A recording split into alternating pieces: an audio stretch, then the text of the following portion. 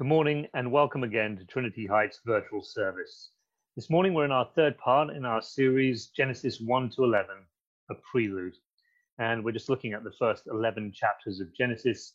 And so in part 3, we're in Genesis chapter 3. And I want to begin by reading two stories alongside each other. One is from Genesis, the other is from the Gospel of Matthew. They're both stories about temptation. And for many of us, they'll be very, very familiar stories. The temptation of Adam and Eve in the garden and the temptation of Jesus in the wilderness. And if we read them next to each other, we'll start to see some similarities.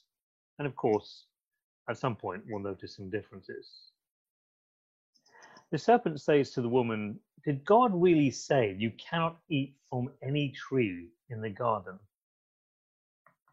And Jesus was led by the Spirit into the desert to be tempted by the devil. And after fasting 40 days and 40 nights, he was hungry. The tempter came to him and said, "If you are the Son of God, tell these stones to become bread." And the woman said to the serpent, "We may eat from the fruit of the trees in the garden, but God did say you must not eat from fruit from the tree that is in the middle of the garden. And you must not touch it or you will die." Then the devil took Jesus to the holy city and had him stand on the highest point of the temple. "If you are the Son of God," he said, "throw yourself down. You will not surely die," said the serpent to the woman in the garden. "For it is written," said the tempter to Jesus in the wilderness, "He will command his angels concerning you, and they will lift you up in their hands so that you will not strike your foot against a stone." So the devil led him up to a high place and showed him in an instant all the kingdoms of the world and their splendor. And he said to him, "All their authority and splendor has been given to me, and I can give it to anyone I want to. So if you worship me, they will all be yours. You will be like God," said the serpent to the woman in the garden.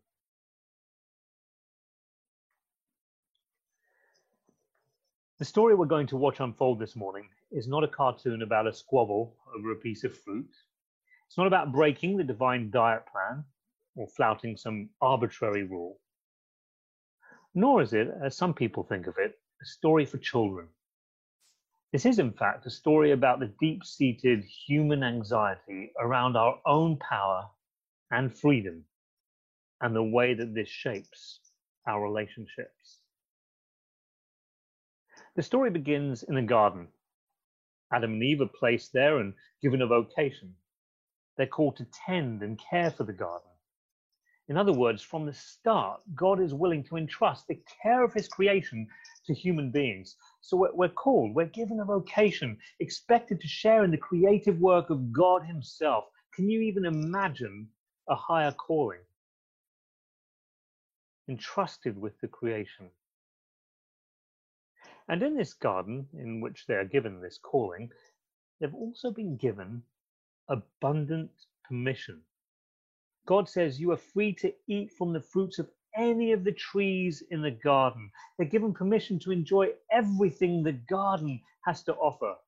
Well, almost everything. Because there are two trees in the middle of the garden, the tree of life and the tree of the knowledge of good and evil. We're not told why there are two trees in the first place. In fact, we're not really told much about them at all. And we might wish that such dangerous trees had never been put there in the first place. But there they are, in the center of the garden. And by placing them in the center of the garden, a decision, a choice has been placed at the center of this story. The tree of life does appear in a few other places, which might tell us something more. In the book of Proverbs, the tree of life is a motif used to refer to anything which enhances and celebrates life. So we find it is related to righteousness in Proverbs, to fulfilled desires, and a gentle tongue. And in Revelation, the tree of life refers to fellowship and relationship with God. That's the tree of life. As for the tree of knowledge, well, it isn't mentioned anywhere else. The only thing we do know is that Adam and Eve are prohibited from eating from it. So there it is, a garden in which humanity is given a vocation, they're given abundant permission, and they are given a single prohibition. Vocation, permission, prohibition, and the scene is set. And then we read, "Now the serpent was more crafty than any of the other creatures the Lord God had made." The serpent has probably been overanalyzed. It doesn't actually say it's the devil or a phallic symbol. As C.S. Lewis points out, the serpent in Genesis is a device to introduce a new agenda to humanity. And so the serpent asks, did God really say you cannot eat from any tree in the garden or you will die? A couple of observations here. First of all, notice how God is not party to the discussion.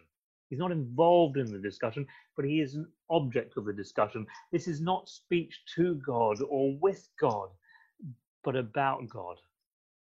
God is treated as a third person. This is already a step away from God. We might also notice how the permission and the prohibition are being mixed up. In the serpent's speech, the prohibitions are multiplied and the abundant permission is completely forgotten. But the woman catches it. She says, no, that's not quite right. She says, God said we could actually eat from any tree, but we mustn't eat from the tree that is in the middle of the garden. You must not touch it or you will surely die. But even though she catches this confusion, it is enough to plant a seed of doubt in her mind.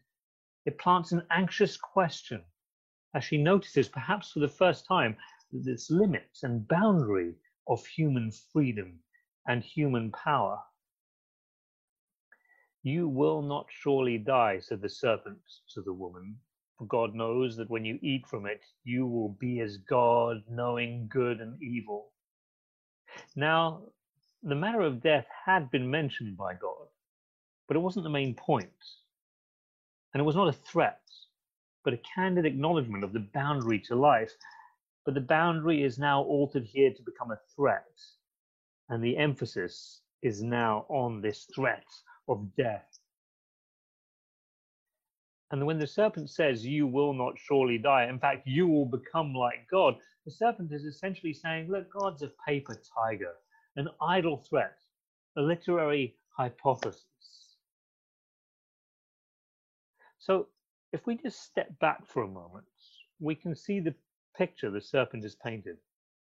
The serpent has painted a picture of a very petty God who jealously guards his secrets and is eagerly punishing anyone who tries to discover his secrets. This is the God of prohibition, who threatens us with death, but now we suspect is not actually able to carry out his threat of death against us. And with this comes the suggestion that the only way to get real power and real freedom is to circumvent this petty, secretive deity and become autonomous, utterly independent individuals. Well, this is an incredibly insightful story, because in the popular telling and popular understanding of this story, the way this story is usually remembered and circulated, very little attention is actually given to the vocation, the invitation to share in God's work, to care for creation, that we're entrusted with this incredible task. And very little attention is given to the gift of abundant permission to eat from any tree. Well, it couldn't be any other way, could it? The story itself predicts that when readers are confronted with the reality of God, we will see him as a threat and as a limit to our freedom and power. And sure enough, in the telling of the story, the author creates the situation he describes, because the God of the garden is mostly remembered by me and by you as the one who prohibits and threatens. And so one of the points of this story is to help us examine how deeply the roots of this idea have grown into our own hearts. So how do we answer this question? How would we know if this idea has taken hold of us and if we're in its grip? Well, this story does something interesting. It intertwines the reality of God with the reality of each other. Once we start to view God in this way, the story suggests chillingly, we will start to see each other this way too. God says to Adam and Eve, your desire will be for your husband, and he will rule over you. Desire here has the idea of desire to control. And rule over also implies the same type of harsh control. Adam had once said when he saw Eve for the first time, you are flesh of my flesh and bone of my bones. What a picture of oneness. And God had said, a man shall leave his father and mother and be joined to his wife, and the two shall become one flesh. There's this picture of oneness. But now this picture of oneness has been radically changed. Now they see themselves as quite separate, autonomous individuals who view each other and view other people as either advancing or standing in the way of my freedom and my power.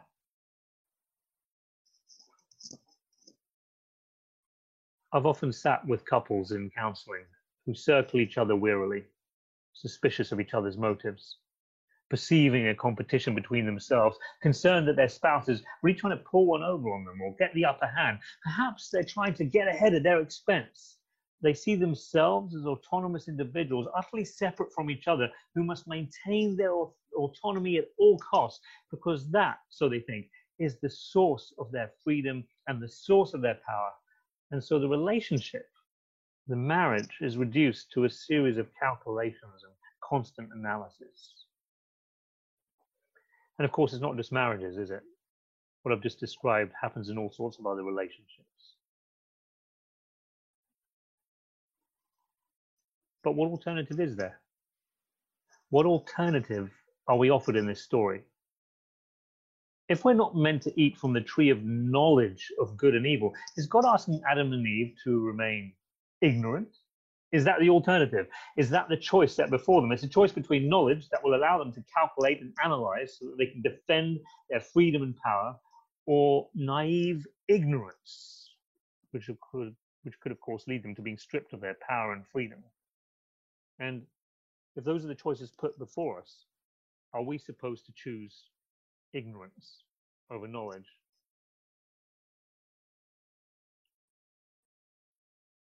Well, if eating from the tree of knowledge is understood as an assertion of our own autonomy to gain more freedom and power, which is what we've been saying this morning, then the choice here is actually not between knowledge and ignorance, but between suspicion and trust. Think again about a marriage. I've lost count of the couples who I've led through the wedding ceremony. I've done many now, but each time couples go through that ceremony, they make promises, they take vows, and then they exchange rings as a sign and reminder of the promises and the vows that they've just taken. All that I have, I give to you. All that I am, I share with you. I will be faithful to you in sickness and in health, for rich or for poor, for better or for worse, until death do us part. Before COVID hit, the last wedding I did was the wedding of our friends Mary and Richie. And it occurred to me that as they were going to make those promises to each other, that's really only half of what needed to happen. Because you see, it's all very well one person saying it and maybe meaning it with every fiber of their being.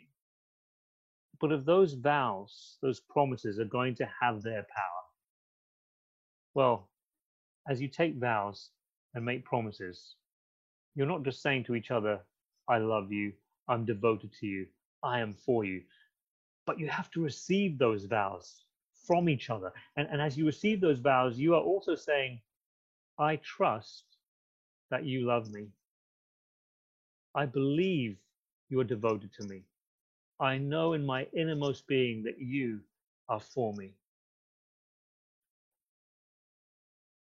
And I'll ask you the same question that I asked Mary and Richie in their ceremony.